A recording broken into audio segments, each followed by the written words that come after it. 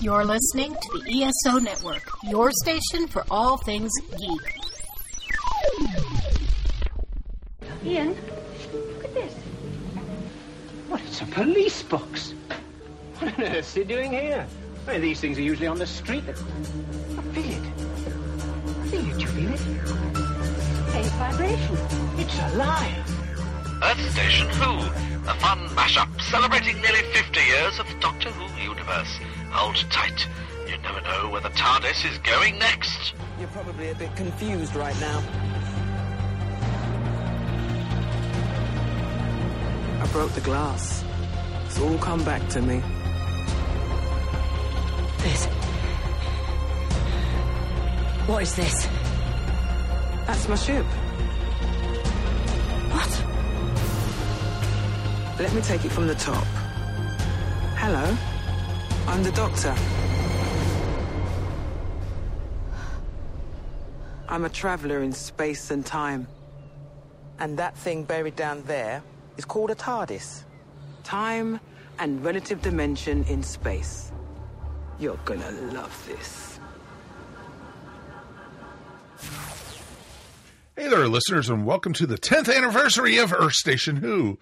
That's right, folks. Way, way back, March 19th, 2012, we did our first episode of Earth Station Who, and the rest is history, folks. We've been traveling through the time with the Doctor ever since. We're the longest-running companions, you could almost say. But it's actually kind of fun that we have been chatting about Doctor Who, about Big Finish, about the original series, the new series, some books. We've talked about it all. We've had some amazing topics and amazing panels and everything over the last 10 years at different conventions across the South. And it's actually, we've even made it to California to be at Wholanta to talk about Doctor Who out there. So a lot has happened over the last 10 years with us, and Doctor Who is one of our loves and one of our passions. And thank you guys for being with us over the last 10 years. And who could I not have done this without? Of course, my companions. Of course, Mr. Mike Gordon. Howdy. How are you doing, sir? You've made it 10 years with us on this show. 10 years with this show, and even more so with the show before that. Yes, I am. I think we've established that I am a glutton for punishment. Yeah, I know, but it's cool. You know, we've been through the good of Doctor Who and the bad. So, and it's been pretty darn awesome. But happy anniversary, my friend. Yes, it's a great, it's an amazing feat, actually. I mean, who knew that we would get this far? Who knew? Who knew, right? Exactly. It's pretty awesome that we've been able to, you know, go this far with talking about Doctor Who, and we haven't made it to Trial of a Time Lord yet. That's pretty damn awesome. So it's cool. And, you know, we'll talk to the newbie who's been with the show for quite a few years now, almost 200 episodes. Let's welcome Mary Ogle. Hi, everybody. It's fantastic to be here. Yes, yes, yes. And, you know, happy anniversary to you too. Oh, happy anniversary to you guys. It's very exciting. In fact, I started listening to you guys soon after you started broadcasting. Way before I knew I would be on the show. You had a psychic premonition. Yeah. I've got to listen to these guys because, you know, it was pretty awesome though. You know, that, you know, you got to join us and you've been a natural fit for us, and thank you for everything you've done with us. Oh, thank you guys. You're some of my best friends now. I wouldn't trade it for anything. It's pretty darn awesome. And thank you to everyone who's joined us over the years. Thank you for our co-hosts over the years, especially Dave West, because Dave was the co-host for the first 100 episodes. And then he regenerated into Mary. So it was pretty cool to see that, you know, and it was neat to see because Dave hadn't really done any podcasting before he joined with us. And now, you know, a lot of people know him as Phantom Troublemaker, or formerly known as the Phantom Troublemaker. And it's pretty darn amazing to see the growth and how much he's gone on to be a very successful, you know, entertainer. And it's pretty darn amazing. And also want to give a shout out to Jennifer Hartshorn, who was with us for quite some time also. And thank you. And we also had Dr. Scott Vigay popping in for quite a bit at the beginning.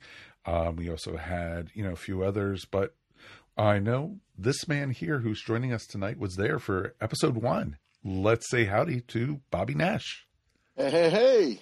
Good to be back. Oh, excuse me. The award-winning author, Bobby Nash. That's better. Yeah. Okay. I was writing my complaint note right now. It's like, so much Faber, has happened. how could you forget? It's so in much the has contract. So much has happened in 10 years. He's won all these awards. Yes. It's pretty amazing. Yeah, 10 years ago, it's like, man, I wish I could get something published. Yeah, he was being introduced as struggling writer. Bobby Nash. Now it's award-winning struggling writer. There you go. There you go. The award-winning though actually adds to it, so it's pretty cool. Well, I think it's like anything else. People think that once you've done it, you're this overnight success. They don't realize the struggle continues. I'm sure you guys go through that with doing a podcast every week. Oh, trust me. So what's really awesome is that not only is this our 10th anniversary episode, but this is episode number 296, right? Well, if you add up the 4 specials that we've done, which were not numbered, then this is actually our 300th episode as well. Ooh, Mikey. So it's our 10th You get a gold anniversary. star tonight. And I should have asked for more money. Our 300th episode, which is pretty amazing. And, it's great that Bobby's here. Bobby has he has been our most frequent guest throughout our run of the last 10 years, second only to Scott Vigay, who, as you mentioned, Mike, was here a lot in the beginning and occasionally still joins us as well. Oh, of course. But it's just the last 10 years I've been trapped in that darn airlock. Just you and JD. Me and JD, yep. Whiling away the time. But you get to go on all these other podcasts. JD has his own podcast now, even. So, it's pretty amazing. It does kind of get into your blood. Once we let Wi-Fi into the station, Bobby was nonstop, so it's pretty awesome. Well, I figure since I never shut up, I might as well record it. We have had the pleasure of having guests on, a number of 119 total guests that have joined our show over the last 10 years. And thanks to every single one of them. We've been blessed to have 2 doctors join us on our show, as well as a few companions, a doctor's wife, a couple of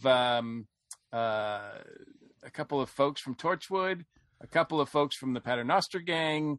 It's been really, really fun. It's pretty amazing if you think about it. I would have never expected us to be going for this long, truthfully. I thought, because we did the show because on Earth Station 1, we were reviewing, on top of everything else we did, every episode, we reviewed an episode of Doctor Who, pretty much. And people were going, hey, I think you're talking a little bit too much about Doctor Who, and we'd love to hear you talk about the other stuff instead. And so Mike and I... So we switched to Walking Dead. Exactly. For a little bit, we did, yeah. And then we got complaints about that. And then people said, hey, you're just talking about Walking Dead too much. So we stopped watching Walking Dead altogether. Yeah, exactly. That's because you were talking too much about it. It's a good point. And, it's funny because we were at, what was it called? Fanicon, or what was it? Over the weekend? What was it? The convention? It was Pandemic Tour. And there was a lot of Walking Dead there. And we actually even got somebody pissed at us because we were and a lot of guests, too. We were talking a little bit too much, and they couldn't get to their Walking Dead panel that was coming up. And we did go a little bit over, but, that's, if you want to hear the panel we went over with was What's Next in the MCU. That's the new episode of Earth Station 1 that's going live this week. So we've recorded that at Fandemic. So it's pretty cool. And it was a fun con to go to. And we will be publishing, actually, as a special bonus to our patrons, our Doctor Who panel we did over the weekend. So I believe there were some Doctor Who related guests there. When James Marsters was there. James Marsters was there. So was David Morrissey. Yes. And John Barrowman was there. And Barrowman. Yes. You couldn't miss Barrowman. So, Yeah, it was a con. He was there. Yeah. I did miss him, though. I don't think I actually saw him. It was actually pretty awesome to get to see all the different things going on at the con and such. But it's neat because with this creation of this show, this is technically Earth Station Who is for the original spin-off show of Earth Station 1. And this actually was the first show of the ESO network. So, because before that, we just had Earth Station 1. And Earth Station Who then came on board. And then Dr. Scott said, literally, I think after we recorded the first episode, hey, you're doing another show. Why don't you do a network? And I'm getting ready to do a science podcast. Would it be cool if I came on board? And so Dr. Scott's Dr. Geek podcast was the second show on the network. And actually, I think the third show was Jason and Rita, who did Transmissions from Atlantis for quite some time. Who we all met at Wholanta. So it was Doctor Who related. Exactly, because we were actually doing a podcast panel, and Jason and Rita actually came up to us after the panel and said, hey, we're thinking about doing a show. What it would take to be on your network? Because we had just said, hey, we're thinking about doing a network. And they said, oh, you have to do this, this, and this, and send me your RSS feed, and you'll be part of the network. We weren't choosy back then. That's why we took Jason and Rita. But it was kind of cool to be able to meet them. And we also met another guy who said, oh, I'm going to get doing a podcast too. I would like to join too. And never heard from that guy. I don't even remember what his podcast was about. But, I think his name was Mark Maron or something like that, Yeah, whatever happened to him? No one ever heard from that guy ever again. But Jason and Rita, within like 48 hours, got me their first episode. It was actually pretty awesome. Mm-hmm. And the way we went with ESO Network. And this show has had a lot of highs. We got to see... the very first episode we reviewed was, of course, An Earthly Child, because the first dozen episodes we actually were reviewing the regenerations. And so we went, one episode was the first episode with the doctor, then the next episode was the last episode with that doctor, and so on and so forth. And it was hard because at the time, both the 10th Planet and also the first Patrick Troughton episode was only available audio-wise. We weren't able to actually see video of it. So it was kind of neat to experience that. Then, of course, we took a break because Doctor Who came back, and it was actually Matt Smith's third season that we first started on the show with.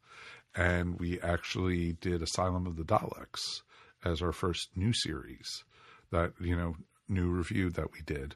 And ever since, we've done every episode since then. So it was pretty cool. Yeah, which the new ones we do, of course, in order because we record our reviews of them as they air.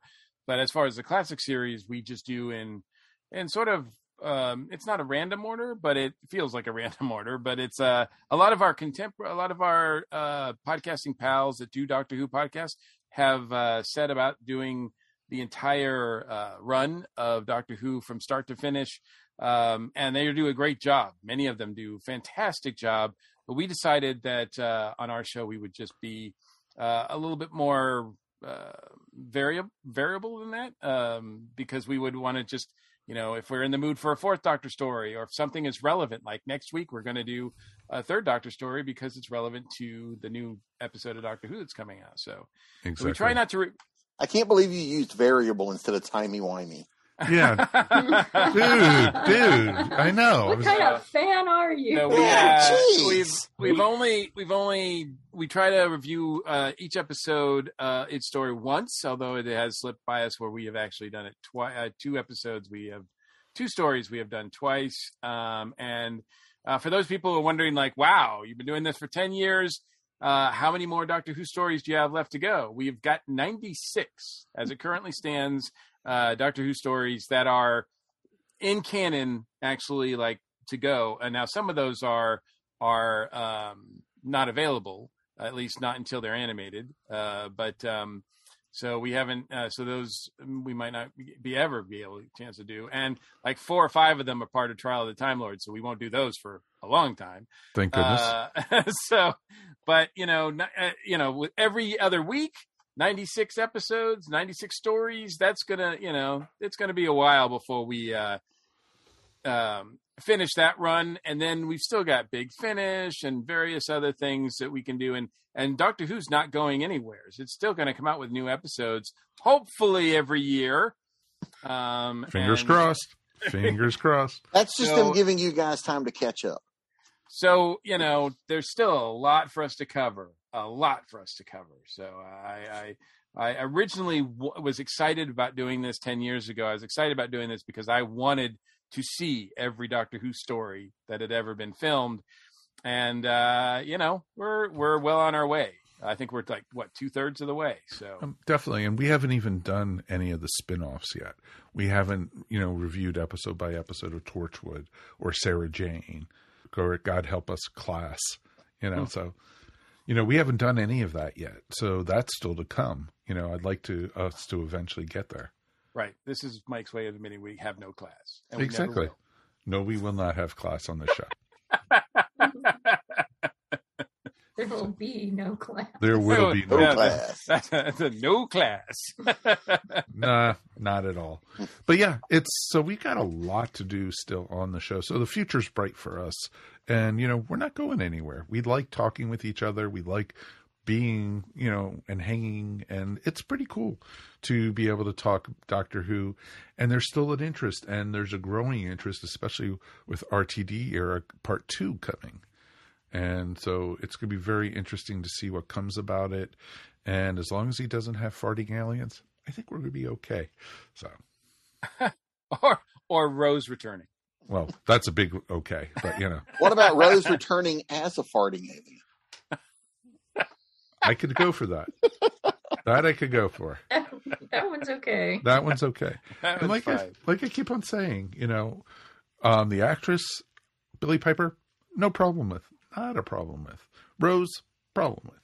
So, but, because, I liked her as the moment. And she was a ton of fun as that. And for the 50th anniversary, I'd be curious to see if they invite her back for number 60. So could be kind of cool to see. And who knows what will happen.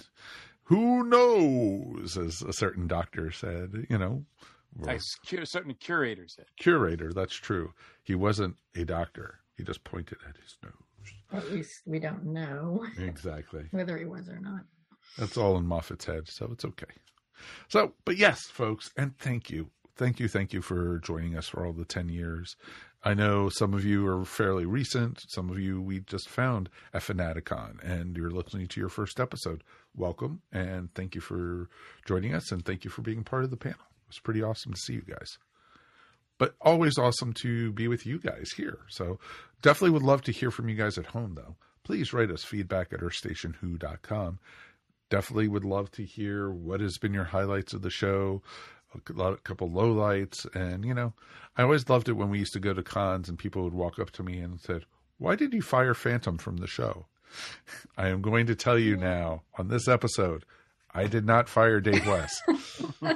He left on his own free will because it was during the middle of the Capaldi era and he was actually losing interest in the show. And he said he didn't want to be part of a review show that, he couldn't put his full in and his care because, and I understand that because especially he felt like at the time his son was still really young and he didn't feel right having his son watch the show. And so that was one of the many reasons he left. So well, and Jennifer, I think, had similar feelings when she left as well, because she was sort of kind of over a lot of the stuff that was going on, and we get it, I mean, I'm a diehard, and I haven't, even though as people who have listened, especially over the last couple of years, know, I mean, I'm not a huge fan of Chibnall and what's been going on lately, but it's not been enough for me to say goodbye to this franchise just yet. And there's still enjoyable moments. As much as we rag on Chibnall, there have still been episodes that we've liked. Absolutely. And I love Jodie. So if it was something where I didn't like the Doctor, the actor or actress that's playing the Doctor, and I didn't like the showrunner, then that would be a major problem. But the fact that I like Jodie a lot really secured me into watching. And as I've said many times, that even last week when we reviewed a unfortunate John Nathan Turner episode, which this one is John Nathan Turner too, so I guess I should sort of hold back on that criticism. But on the X-nay, Mike. Yeah. but in any case, I no matter how bad the episode is or how bad the story is, I love talking to you guys about it, and that's what makes our show fun. Exactly. And that's pretty much the interesting part about it, is being with you guys. I wouldn't want to do the show without you guys. And I have fun with you guys. I love hearing your opinions. Sometimes people complain that we agree way too much on the show with our reviews. But, sometimes we don't. And that makes it interesting that, everyone has their own opinion. And there's episodes, folks, that we don't like of Doctor Who. We're just not clones where everyone goes, yes, Doctor Who's the best show on the world. It is, And I've heard some podcasts where even if it's a really bad episode, they're going to go, oh, it's wonderful, it's great. And it's like I'm biting myself in my cheek not to yell at them, And it's like Judy half the time goes, why are you yelling at your phone? It's like, listening to this podcast. And it's like, okay. So I think there's also a sense of community that's been built too around this, you guys and the podcast over the last few years. Like I see you guys at shows, at conventions where you're talking with listeners, and we've met listeners who have found us to tell us how much they enjoy listening to the show. This one or Earth Station 1 or any of the others. That's been really cool to know that, because I don't know if you guys do this, but whenever I do this, I tend to forget that there's listeners. It's just we're having a good time. We're having a conversation. And then someone later goes, oh, yeah, I was listening to that. And I'm like, oh, I hope I didn't say anything bad. Oh, we were recording that. Sure. Let us, on our 300th episode, let us just let our devoted listeners know how much we really care about them while we record. No. Wow, Mike. I didn't say that.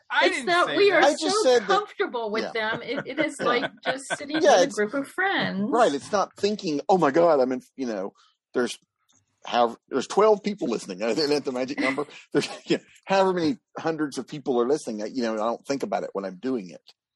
But I am in this, and also, there's right now currently, there's an infinite number of podcasts, right? I mean, there's just so many podcasts out there that are vying for people's time, attention, etc. And another like hundreds of them are devoted to Doctor Who. And the fact that people would choose us, and not only once, but again and again and again, I just find that so flattering, and I'm so grateful for that. And that really moves me a lot when I meet people and I hear about that. I think Mike let us know a stat, I think it was a couple months ago, that we were like in the top 100 of Doctor Who podcasts in some sort of chart. And I was like, really? I mean, because that doesn't seem like a lot, but in the vast sea of Doctor Who podcasts that are out there, that to me is amazing. Mm-hmm. Exactly. And I always used to be, amazed when some of the other podcast alliances and stuff used to read the ratings and, orders of the most popular Doctor Who podcasts each week. And we used to be up there in the top 10, top 20.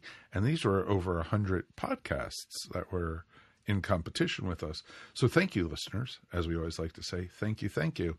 And I always joke that we have 5 to 10 listeners, Well, Bobby's here, so that makes it 9. So, yeah.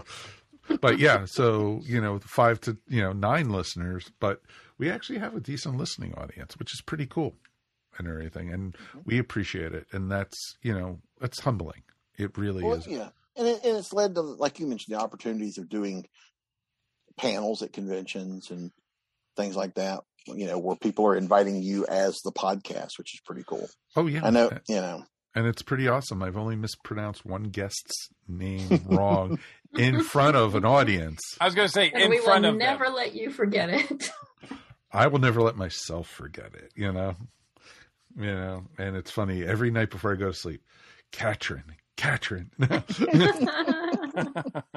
She was so gracious. I don't think she was wonderful. She was so sweet, and it was it was awesome. And there's only one of the doctors we met that I didn't like, so it's okay.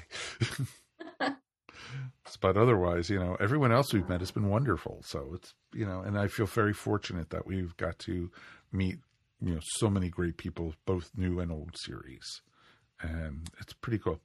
Yeah, and not only has this podcast allowed myself, to meet and actually talk with people who've worked on the show itself, but there are many people that have been guests on this show or been associated with our show in one form or another that I now, as Mary pointed out, consider like really close friends. Mm-hmm. And listeners as well, even if you've never appeared on this show.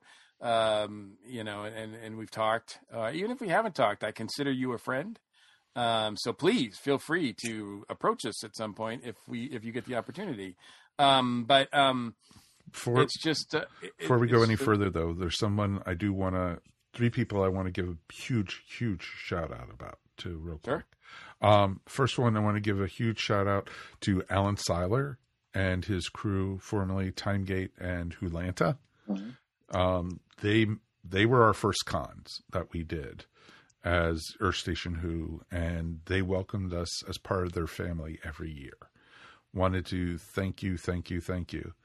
Also wanted to thank, of course, Caro and Robert, part of the BritTrex at DragonCon, and they also have included Earth Station Who every year. And we'll be happy to say and happy to announce that they've invited us back again for this year at DragonCon. Mm-hmm. So we will have at least one Earth Station Who panel, hoping for maybe a couple others. But, let's, be thankful for them and thank you guys so much. And of course, and last but not least, let's also thank Bonnie and Matthew over at Concaster Burris for having us year after year. We came in late into their run, but every year they gave us tables. They gave us a chance to interview. They gave us, Matthew gave us Sunday panels and, basically gave us time to moderate the guests. And that's how we met, Katrin, Nev. We also got to talk to Pierre Davison. We also got to talk to Ganto from Torchwood. And of course, Canton Everett Delaware III. We got to talk to Mark Shepard. Was awesome. Well, he didn't really talk to us. He took the microphone and said, "I'm not talking to you guys." And then he went on. Yep. So, and we just sat there going, and so it was pretty awesome. And, but so thank you guys. All of those conventions, thank you. And hopefully we'll be doing more Doctor Who cons and such over the next few years. Once we get more cons starting up, which seems very hot and heavy right now. So it's pretty much going to happen again, folks. So. Yeah, we've met some wonderful Doctor Who people at various conventions over the years. I think for me, probably the greatest experience, Doctor Who experience was meeting Terrence Dix at I believe it was the last Timegate before it changed to Wholanta. Oh, I think that was one of his last cons. Yeah, he stopped by my table and was asking me questions about my books, which is pretty darn awesome. Yeah. So that was, but again, because of the show and being at these conventions and stuff, we got to meet some really, really great people. Oh, very much so. I think our first companion ever was we got to meet Ace at Timegate, and that's also how we met Dr. Scott Figuet, and it was pretty awesome. And she was just wonderful, and Mike and I were sitting on the floor, almost like we're not worthy.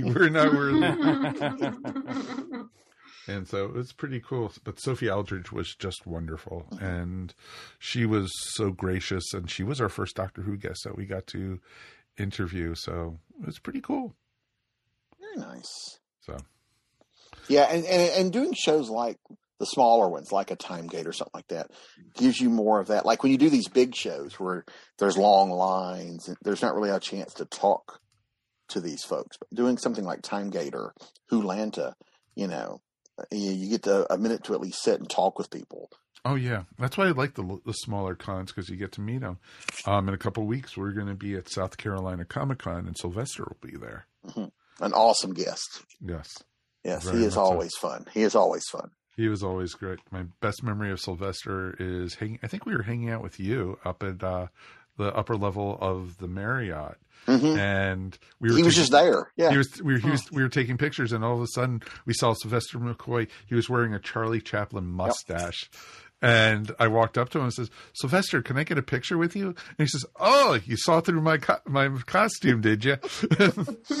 Yeah, he was amazing. And, you know, because he was really, I mean, he held court out there, you know, away from the working part. You know, he wasn't selling autographs or anything. He was just, "I'm here. What do you know?"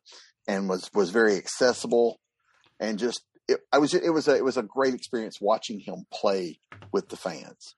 It was really fun. Oh, it's pretty awesome. And that's what Doctor Who fandom is wonderful about. And we have friends who have been on the show from both sides of the Atlantic. And we've even had an Australian on the show, you know. So we've played with all around the world. So it's been kind of cool over the last 10 years. One of the cool ones, I got to watch Peter Capaldi photobomb groups of cosplayers. Like he would sneak up behind them, and they would take the picture, and the people taking the picture would be all laughing and all this. And they're like, "What?" And then he would leave, and so they wouldn't know until somebody told them that he was there. That's funny. Well, I remember at Dragon Con, Capaldi ran into the Sci-Fi Classic room because he was being hit, you know, going through the hall because the green room was right across the hall from and they were doing a Planet of the Apes panel, and they had some, you know, of course, really amazing cosplay there. And he ran into the room, "Apes! There's apes in here!" and he was all excited and everything because he's a fanboy himself, which is really awesome and everything, which is pretty cool. So pretty cool stuff, folks. And like we keep on saying, thank you for all the great times. And, you know, we even had, you know, for our 100th episode, we had a cake, and we had, you know, thanks for everything, Phantom, and everything. And we even had a picture of him going away in the TARDIS. So, wasn't that that was at Hulanta, right? That was at Hulanta. That was at Hulanta when it was still at the Marriott. Yeah. Because I remember you guys did a panel, and I think it was announced on the panel that was his. That was his last episode. His last episode, yeah. Exactly, and people were like, actually, I think Robert and Helen were at that one. Yeah, too. I believe that was the same one. Yeah. Yep. So it was pretty cool. So very cool, folks. And, you know, there's a little bit of Doctor Who news, but 10th anniversary is, you know, more important than that. You know, you don't really care that Doctor Who's coming back Easter weekend, do you? Really? No.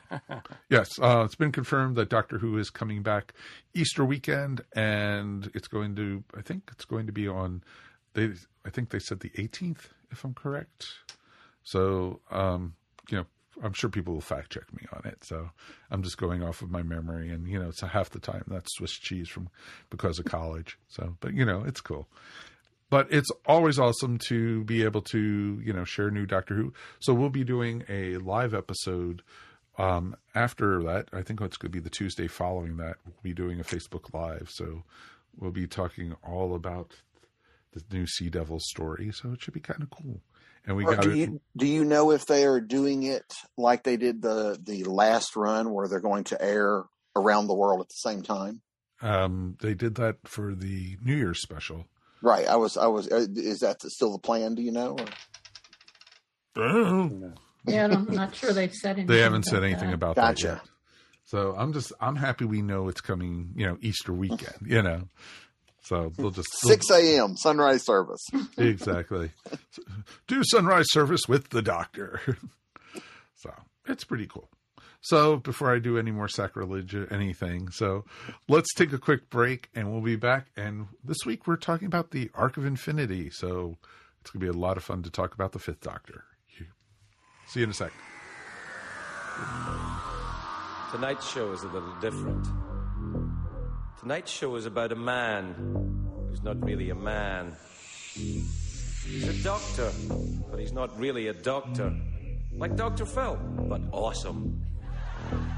Most people in the United States of America have not heard of him. He's just like me in that regard. Who is he? He's the Doctor.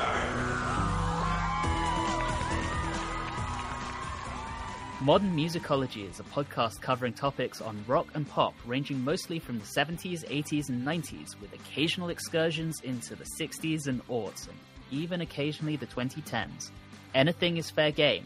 Classic rock, R&B, folk, punk, prog, rap, metal, and way more, with 2 Americans, 1 Brit, a ton of fun, and a healthy dose of cynicism.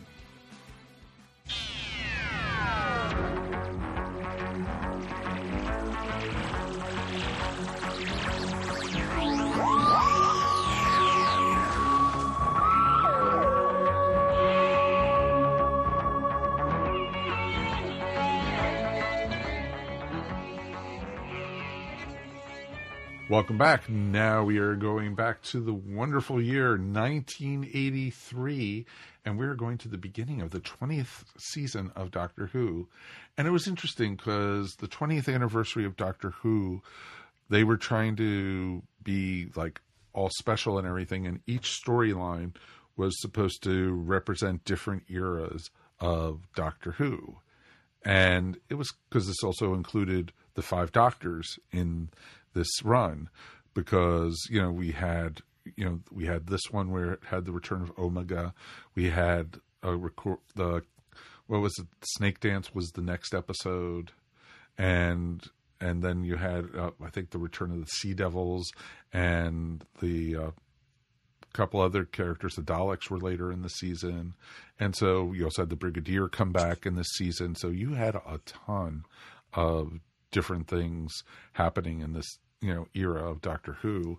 And we had, of course, the 5th Doctor, and it was mostly him and Nyssa and kind of Tegan in this one. Sort of, kind of. Yeah. Kind of, but it was kind of, she was not gone for very long. No, she wasn't even gone for a she wasn't even gone for a storyline. They left her behind in the last story, Time Flight. Right. And they act like they haven't seen her they act like they haven't seen her in like years. And it's like, it's just in the last story. So Exactly. Well, she had gotten fired from her flight, because she was basically a flight attendant. I don't want to call her a stewardess, which they used to call them back then. And basically she was, I guess, because she kept on disappearing because she was on the TARDIS, and she lost her job. And so she was fired for it. And so she was just wandering, and she was going to visit her cousin in Amsterdam, who was backpacking through Europe with his friend. And then the dark side of traveling with the Doctor. Exactly. Well, it's so strange because throughout most of Tegan's first year or so, she wanted nothing but to go back home, and then they leave her behind. And so she's back home for how many years, I don't know. But now in this one, she's like, they're like, you want to come back? And she's like, yes. And the Doctor's like, not that thrilled about it. and if Tegan knew that Snake Dance was the next story, she wouldn't be that excited about it either. Oh, come on. Don't you want to be hanging out with the Merca? Come on. Because she goes through hell in the next story, I believe. Mm-hmm. Pretty much. But it's nice to see her out of that flight attendant outfit that she was in her first season. And because, that wonderful, beautiful purple outfit. And you had, I like this one because you had a great, great look at Gallifrey in this. And you got to see the High Council. And you also got, a sneak peek also of a certain future Doctor in this one. Yeah, he's sort of right out there. Mm-hmm. Oh, okay. I have seen this one then. Yes. Okay. See? And so, you had Colin Baker in this one also. And it's interesting, too, because he was, I guess, reprised his role as Maxwell in The Five Doctors, but they decided to hold him out because he had already agreed to play the Sixth Doctor by this point, because Peter had announced that he was leaving. So it was interesting because he wished he could have kept the costume. This was a better costume with the feather on his hat. It was a way better costume, even with the feather on the hat. The cape was badass. Yeah, he looked pretty good in the cape. I like that. No capes. I like the capes. He liked to dramatically swirl that cape. Yeah. Unfortunately, there's, I'm one of those, watching this, it is hindsight really, because it's not like this. I'd seen him as a doctor before I'd seen this. So it's really hindsight, but watching this, it's not like I was thinking, man, he'd make a really good doctor. And according to the, stuff I read or whatever, he, when they were making it, he was constantly being told that he was being too much. He was being too campy. He was hamming it up too much, et cetera, et cetera. And they go on to hire him, which is kind of weird after that. But, cause I don't think, his run as the Doctor, I don't think he's that campy or that, out there either. Mm-hmm. Okay. No, I mean, he's, I don't know. J&T had a history of bullying his actors, so I'm not sure just whether he was really that out there or that J&T was just being an idiot. Yeah. It does seem like sometimes that Colin, in kind of like what Jodie has gone through, if Colin had better stories and direction, he might have been a better doctor, I think. Absolutely. Oh, completely. And you did find that out on Big Finish too. Right. Because he has become so much more well-loved after his run, from the Big Finish or from seeing him in conventions and stuff. He's much more, people seem to like him a lot more than they did when he was actually the Doctor. Well, he's quite good in Big Finish. And purposefully, he was, unfortunately, his Doctor was very prickly, even more so than any other Doctor that we've had before or since. Mm-hmm. Because they wanted to make him unlikable for some stupid reason. And he never got a chance to be redeemed. So he was just not somebody that anybody really wanted to watch, unfortunately. Mm-hmm. In this, he's better. I do think that, the role that he has here as Maxwell is really good. I like the fact that even though Maxwell is doing his job and he's really enthusiastic about doing his job, he is still fair, because when he finds out that, the Doctor is not at fault and something else is afoot or whatever, he goes and he's perfectly willing to, he makes no apologies, but he's perfectly willing to explore that instead of just stay with his prejudices against the Doctor or whoever. I could see that. I agree with that. But, when he first appears, he's a total jagoff. It's like, just shoot the Doctor. It doesn't matter. I'm in charge here. Well, yeah, that was sort of one of those military types who's just doing what he's told. Right. Mm-hmm, exactly. And it was kind of like they were pretty harsh on the Doctor. Oh, we know Omega isn't in you, but we're going to kill you anyway to help save the universe. Yeah, they had no qualms at all about killing him. Yeah. Nope. It's treated very offhandedly. It's like, oh, okay, well, we're just going to kill you. Well, but wait, can I even? Nope. No, we've decided. It's. Any defense? No. Any appeal? No. Just let him stay in his TARDIS without any way to get out. And, So surprising, because the Time Lords are usually known as so generous and open-minded people. It's really a shock that they would have this attitude. Isn't it? I can't believe they weren't fair. I know, right? I can't believe they were conned in this way, but... Well, they're total idiots. They say over and over and over again that the only way, it has to be somebody on the council who sends the biodata. There's absolutely no other way, and they're told that like a million times by each other, and they just completely ignore it. Yeah, and unfortunately, I'm at that age where, and many mysteries are ruined for me because it's you automatically assume that because you've seen so many that the person who's least likely that you should suspect is usually the culprit. So, and stupid Target Books puts him right on the cover. Like I was like, man, talk about spoiler. Like if you get the Target book, you know who the plant is right away. I was like, okay, let's not guess. Let's just show it and give it away right there. But also, too, I mean, when you hire Michael Gough, like to be in something, he's not just going to like be in there to be a background actor, right? He's going to be, he's in there to actually do something of note. And so he turns out to be the guy here. And he's great. He's great. I appreciate him. Yeah, there are certain actors like that. Yeah, if you see them there, unless the people are clever and hire them just to be a red herring, exactly. Like if you see Ray Wise in something, he's the bad guy. And and unfortunately, this period of Doctor Who writing wise, well, I mean, even this period now that we're in writing wise, they're not going to be that deep.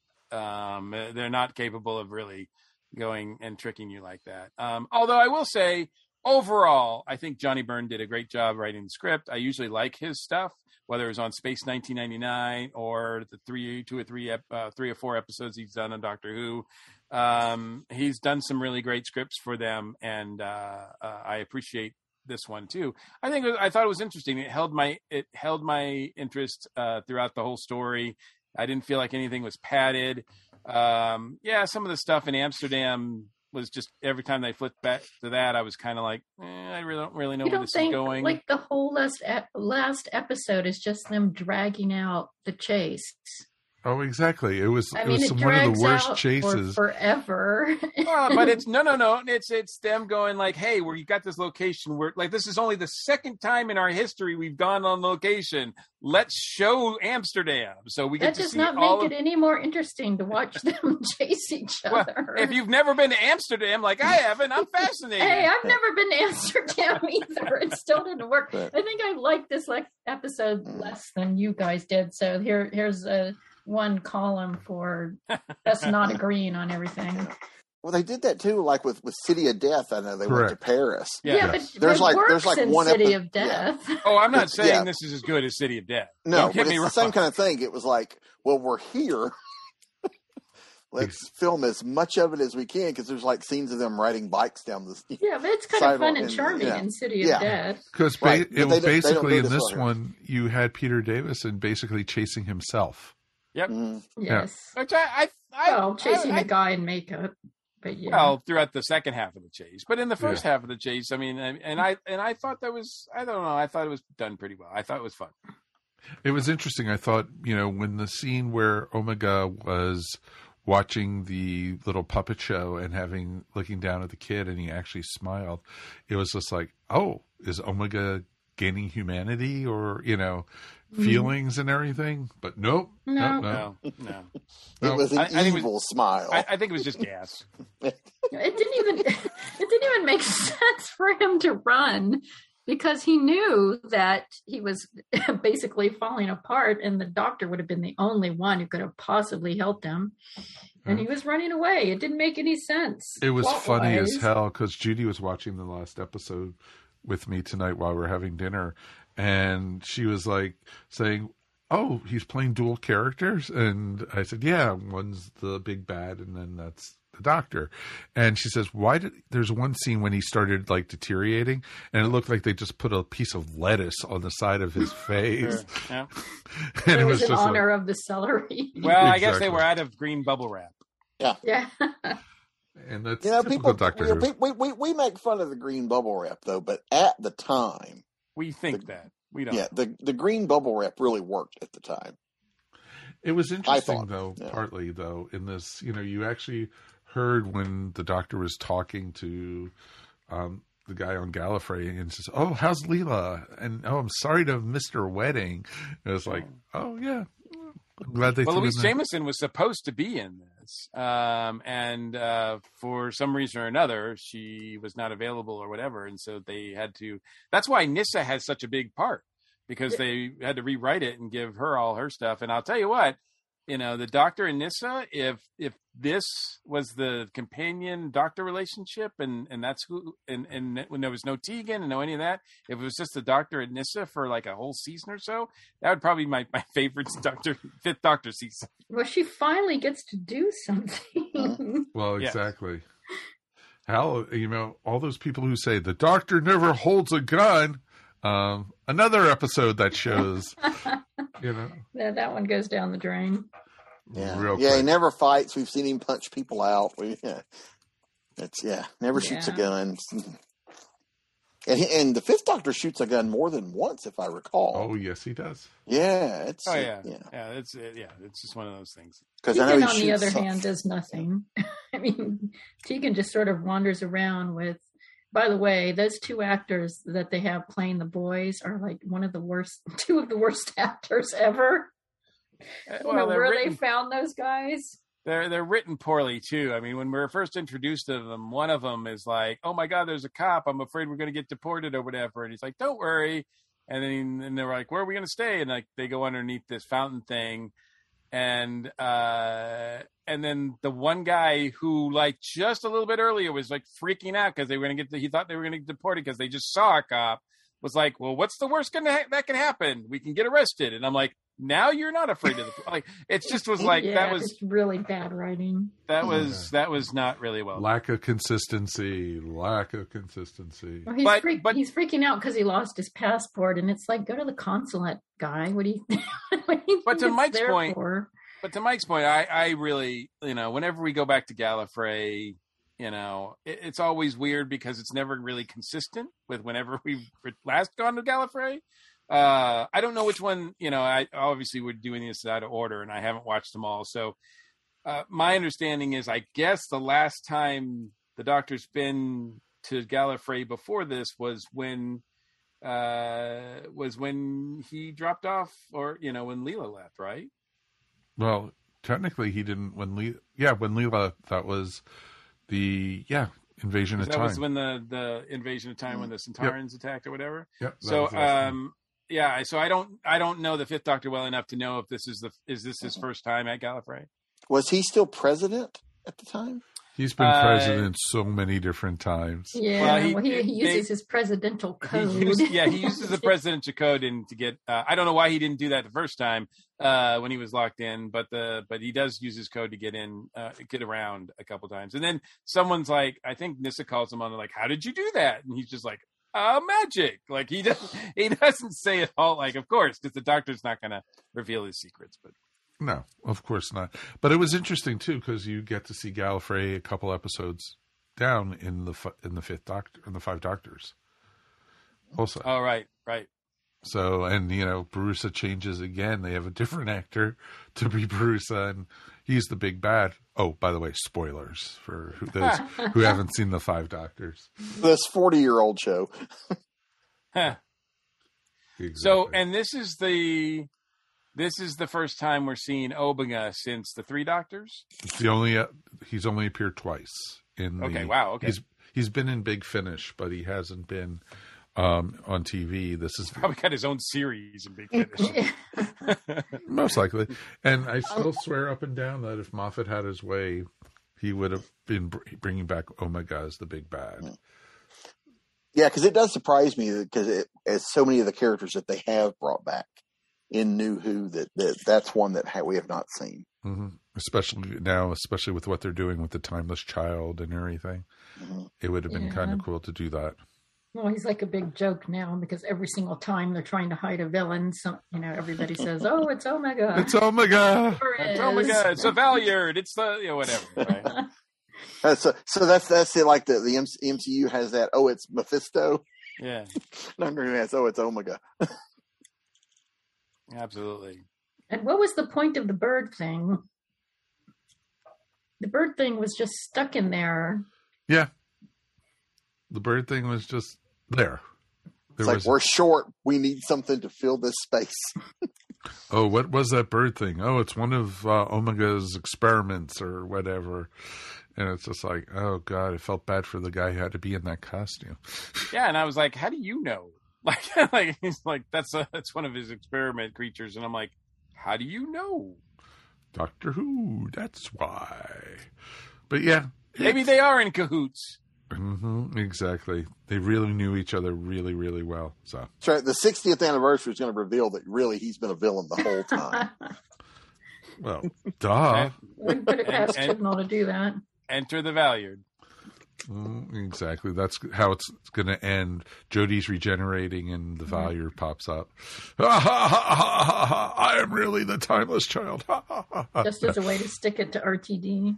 Exactly. Yeah, get out of this one. Oh, yeah. You kill him off in the very first episode of the new season. He regenerates again. Problem solved. Mm-hmm. Let the hate mail flow. And it's Hugh Grant, right? Right. It's Hugh Grant. Boom.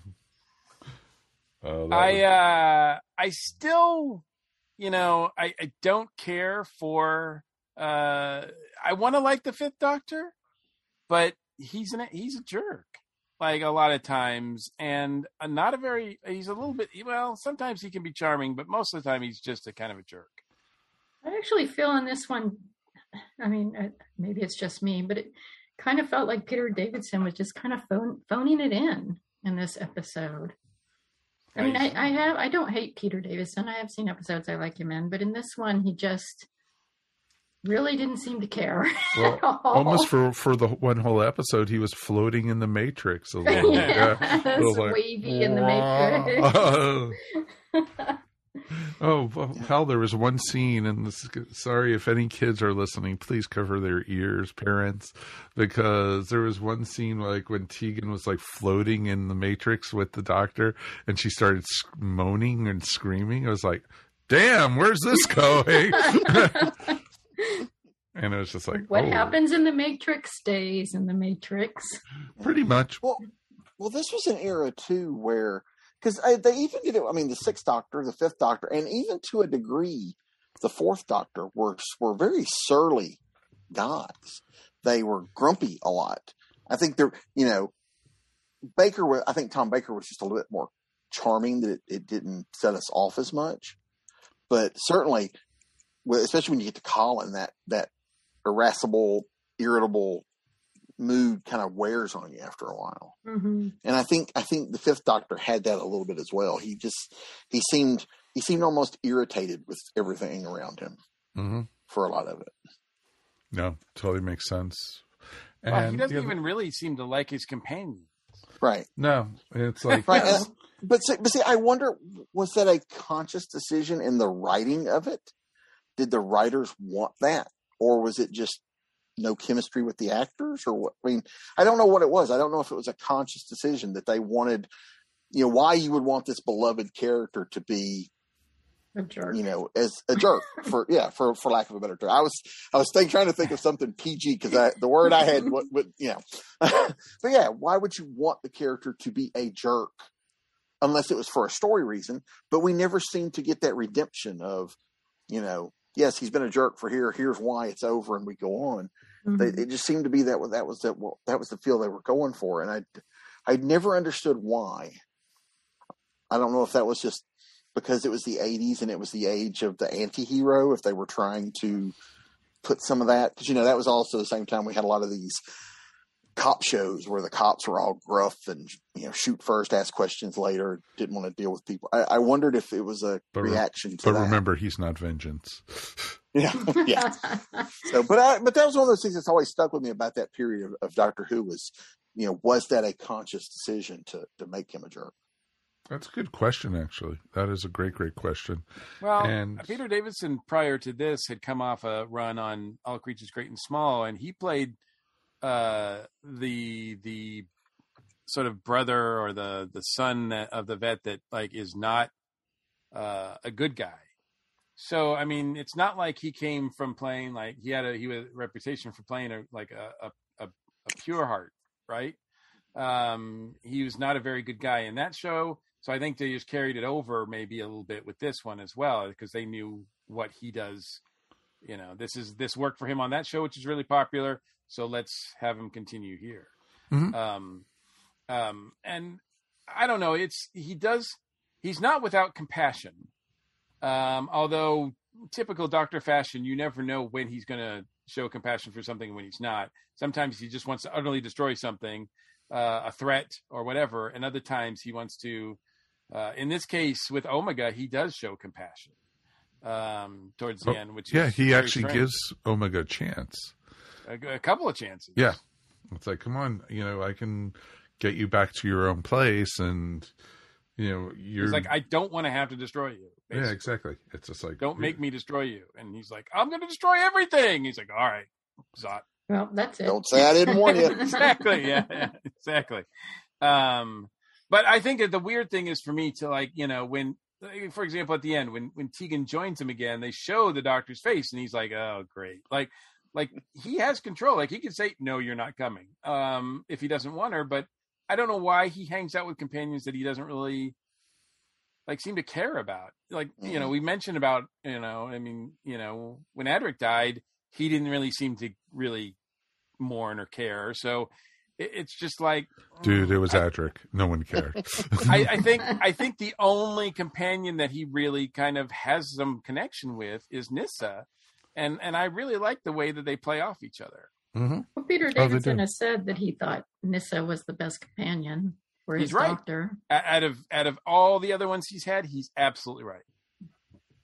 And it goes to show that if Nyssa has something to do, then they have some chemistry together, and they can work well together. I'll give them that. There was some nice interaction between them. I was really feeling bad for her having to run through Amsterdam in that very heavy velvet outfit again. It's like, oh, it's just so weird because he's like, come on, you two. And I'm like, what are these two bringing to the table at all? Why do they need to come with you?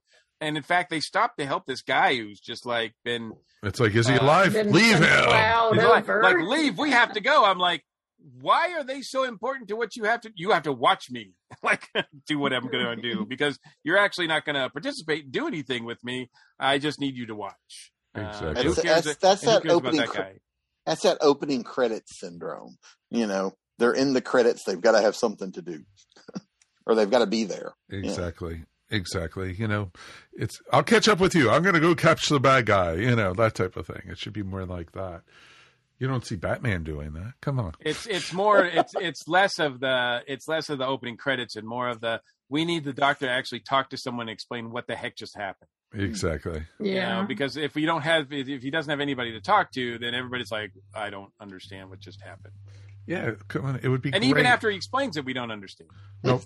And that's what's great. And all the Time Lords were doing was monitoring the antimatter. Couldn't they have sent somebody there to help the Doctor along or something? They couldn't. Yeah. They couldn't because... that's right. Omega was blocking. They had him on lockdown. Yeah.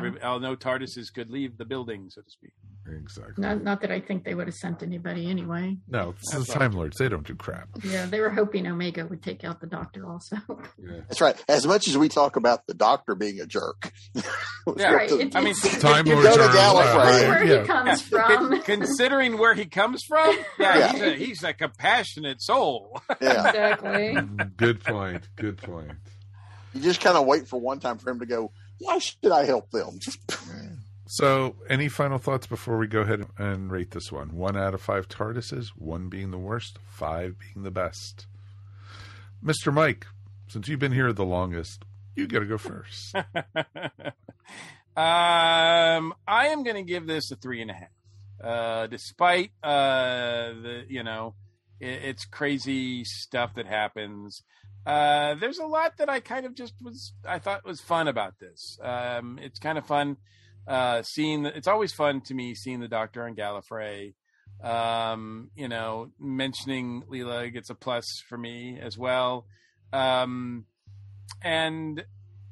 I thought Michael Gough was great. I thought Nyssa was great. I'm not a big fan of having Tegan return and all that stuff that was in Amsterdam. I could have done without as well.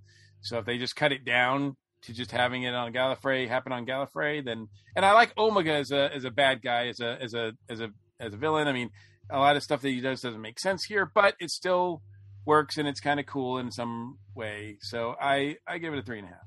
Okay. Bobby. I'm doing this from memory because it's been a while since I've seen it, but I would probably go with a 3 as well. I don't remember. I remember, thinking, this is pretty good. I don't remember disliking it, too much about it. So. Okay, fair enough. That's good from memory. I'm impressed. Yeah. And it's, and it's like, until you guys started talking about it, I was like, have I seen this one? Oh yeah. Okay. So yeah, took a minute for some of those synapses to start firing. That's cool. Mary. I think I'm going to give it a 2.5 because to me, it's just very middle of the road. It's not horrible. It's not great. It's kind of a typical Fifth Doctor episode for me. A lot of his episodes are like this for me. They're just kind of, they're okay, but they're not great. It was nice to see Nyssa get something to do. And I think that is only because her part was really written for Leela, but lucky her, it ended up that she got to do something. Tegan's wasted. There's some really bad acting in here. There's some bad writing, but it's, overall it's kind of fun to watch. Though I will say that last episode where all they're doing is chasing each other through Amsterdam goes on for about 15 years. But yeah, I think it rates for me about in the middle, 2.5. Okay. That's cool. All right. For me, I'm going to give this one a 3.25. And it wasn't quite a 3.5. It's been many, many years since I've seen this one, and I enjoyed it. The 4 episodes flew by just like that. For some reason, I always thought, and from remembering it, I thought Amsterdam had more of a presence in this than just really in the last episode. And I thought a lot of the story, and it was like, when I was watching it this time, it was Gallifrey. They were on, and it was just like, when are they going to Amsterdam? Isn't it in this episode? No, it's like, nope, not until the 4th. And it was just like, okay. But back in high school, when I saw this the first time, I so fell in love with Amsterdam, and it's on my list of places that I've always wanted to go. And, for many reasons, and get the thought about the drugs out of your head, being illegal there. But no, it's the museums, the culture. I so want to go to the Rembrandt Museum. I studied art when I was in college, and there is some amazing things in Amsterdam that I want to go see. And, it's going to be awesome when I finally make it there. I think Judy and I are actually playing with the idea of us going there for our 20th anniversary in a couple of years. Oh, that's going to be awesome. If the world's still around. So yeah, there's a great place you can stay. It's underneath a fountain. Very cheap. No, very cheap. Very cheap. It's too dirty for Judy. She won't stay there. You need to film yourselves rerunning the path that they took in this episode. It's been cleaned out by then. Yeah. Now it's probably an Airbnb, so it's okay. That's right. That's exactly right. So that's what Tegan's cousin did. Right. Once he got out of the hospital. Exactly. Once he got out of the hospital, I'm going to rent this out to hitchhikers and backpackers all around the world. But we definitely would love to hear from you guys. What did you guys think of this one? Feedback at earthstationwho.com. We definitely would love to hear from you guys. We did get a piece of email, so of course we're going to read it because, that's what we do on the show. Tony Bowers actually dropped us a line talking about Vengeance on Varos, our last episode. He said, "Hey guys, I listened to your review of Vengeance on Varos and pretty much agree with almost everyone's assessment of it." Thank God, I thought he was going to have to defend it. One interesting note is that during the 50th anniversary, this is the story the BBC picked to represent Colin's tenure as the Doctor for its Doctor Who Revisited special. A sad commentary on the quality of the show at the time. That's why we've seen it before, Bobby. That could be. Yeah. That very well could be. You were swearing up and down last week that you guys had seen this before. We had seen this before. Yeah, because we were trying to figure out why. Because Mike was something. I was like, wait, is that the one that starts out with them voting on? And he goes, yes. So I did think that for the entire show, but that opening with them having to choose and do those, I thought that was a fantastic beginning of a story. Yeah, too bad the rest of it went. Yeah, it kind of goes off the rails a bit, but I thought that was an excellent beginning of an idea that never quite fully materialized. That's pretty cool. I'm glad you guys actually watched it. And my memory was working. Yay, there you go. Because Mike was swearing up and down that we had reviewed it already. So I thought that's the only reason I would watch it. And I couldn't imagine why I would watch it again, but I did. No, we wouldn't. No. Yeah, never again. Nope. Tony went on to say, I've met both Colin and Nicola Bryan at Hulanta, and they are both lovely people. She had a wonderful speaking voice in real life. They both were doing a huge disservice during their time on the show. The story is an excellent example of that. Thanks and keep up the great work, Tony Bowers. P.S. I have the Syl action figure. I don't know if he wants to promote that or not. Well, that would be cool. I wonder if it comes in a little aquarium case or whatever that you can sit on or whatever. Exactly. It has little bubbles in it underneath. Yeah, it might be quite rare.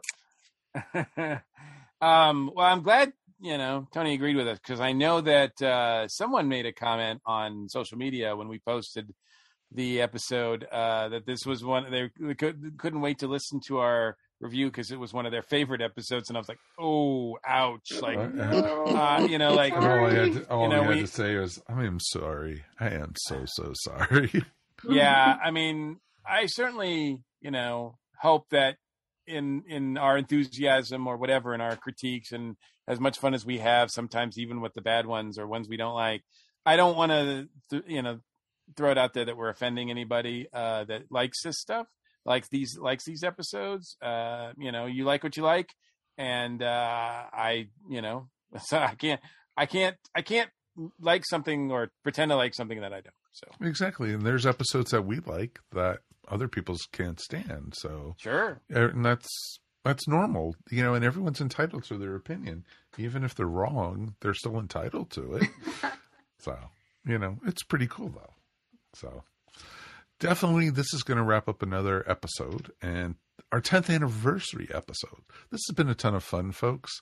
Bobby, thank you for being here with us once again. Oh, my pleasure. It's been too long. Thanks for having me back.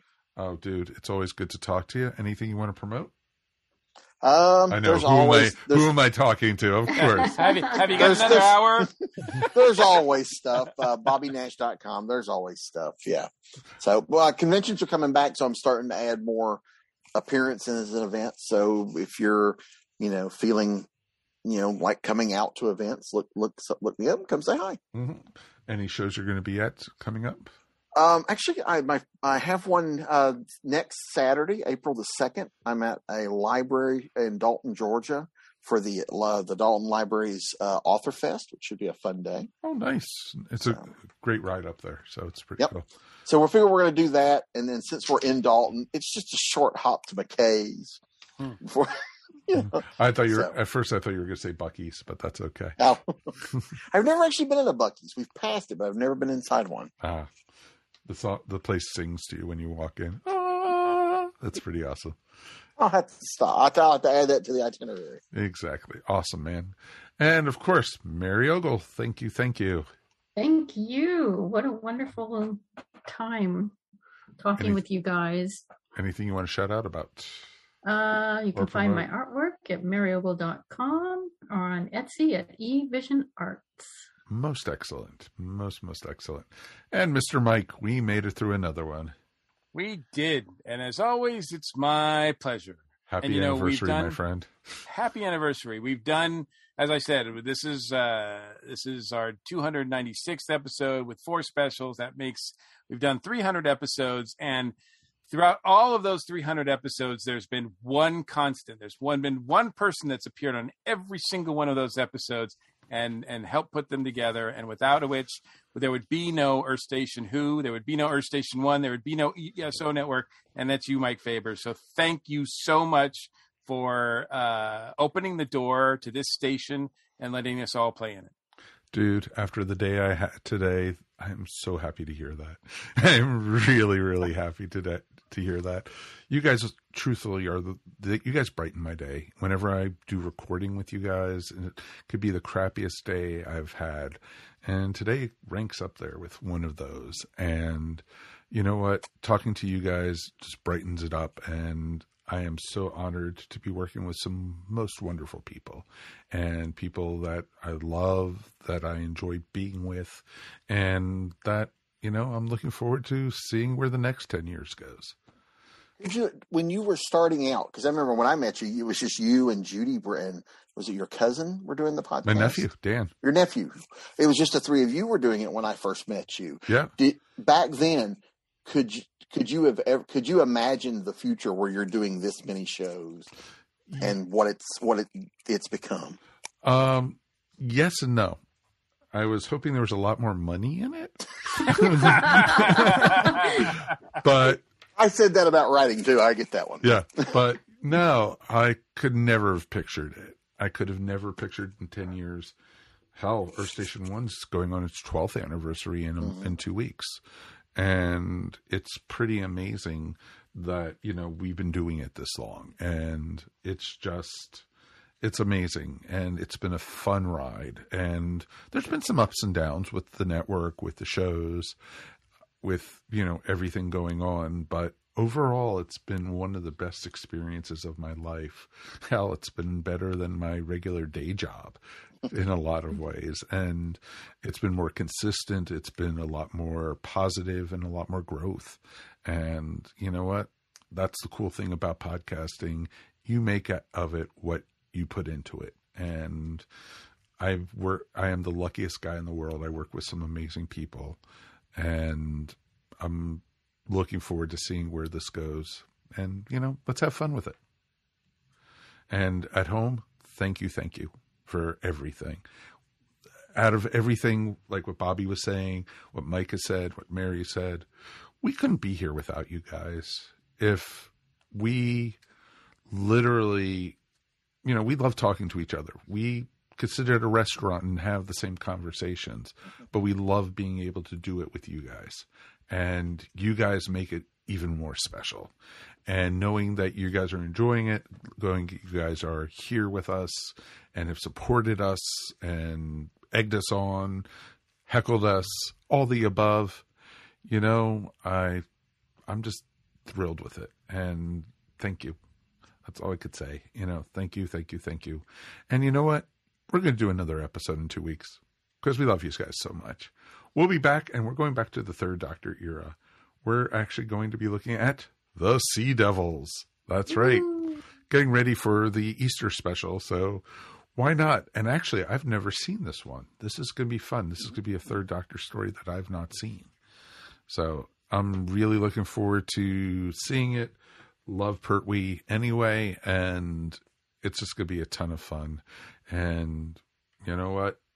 Thank you for riding with us. Thank you for being our co-pilots. And we'll see you guys. I hope everyone's well. Peace. And we're done.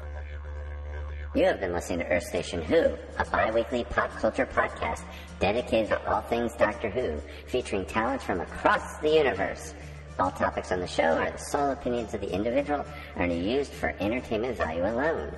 You subscribe to our podcast up on iTunes, Stitcher, or follow our blog at www.esopodcast.com. You can also follow us up on Facebook, Twitter, or Google+. If you enjoyed the show, please leave feedback up on iTunes.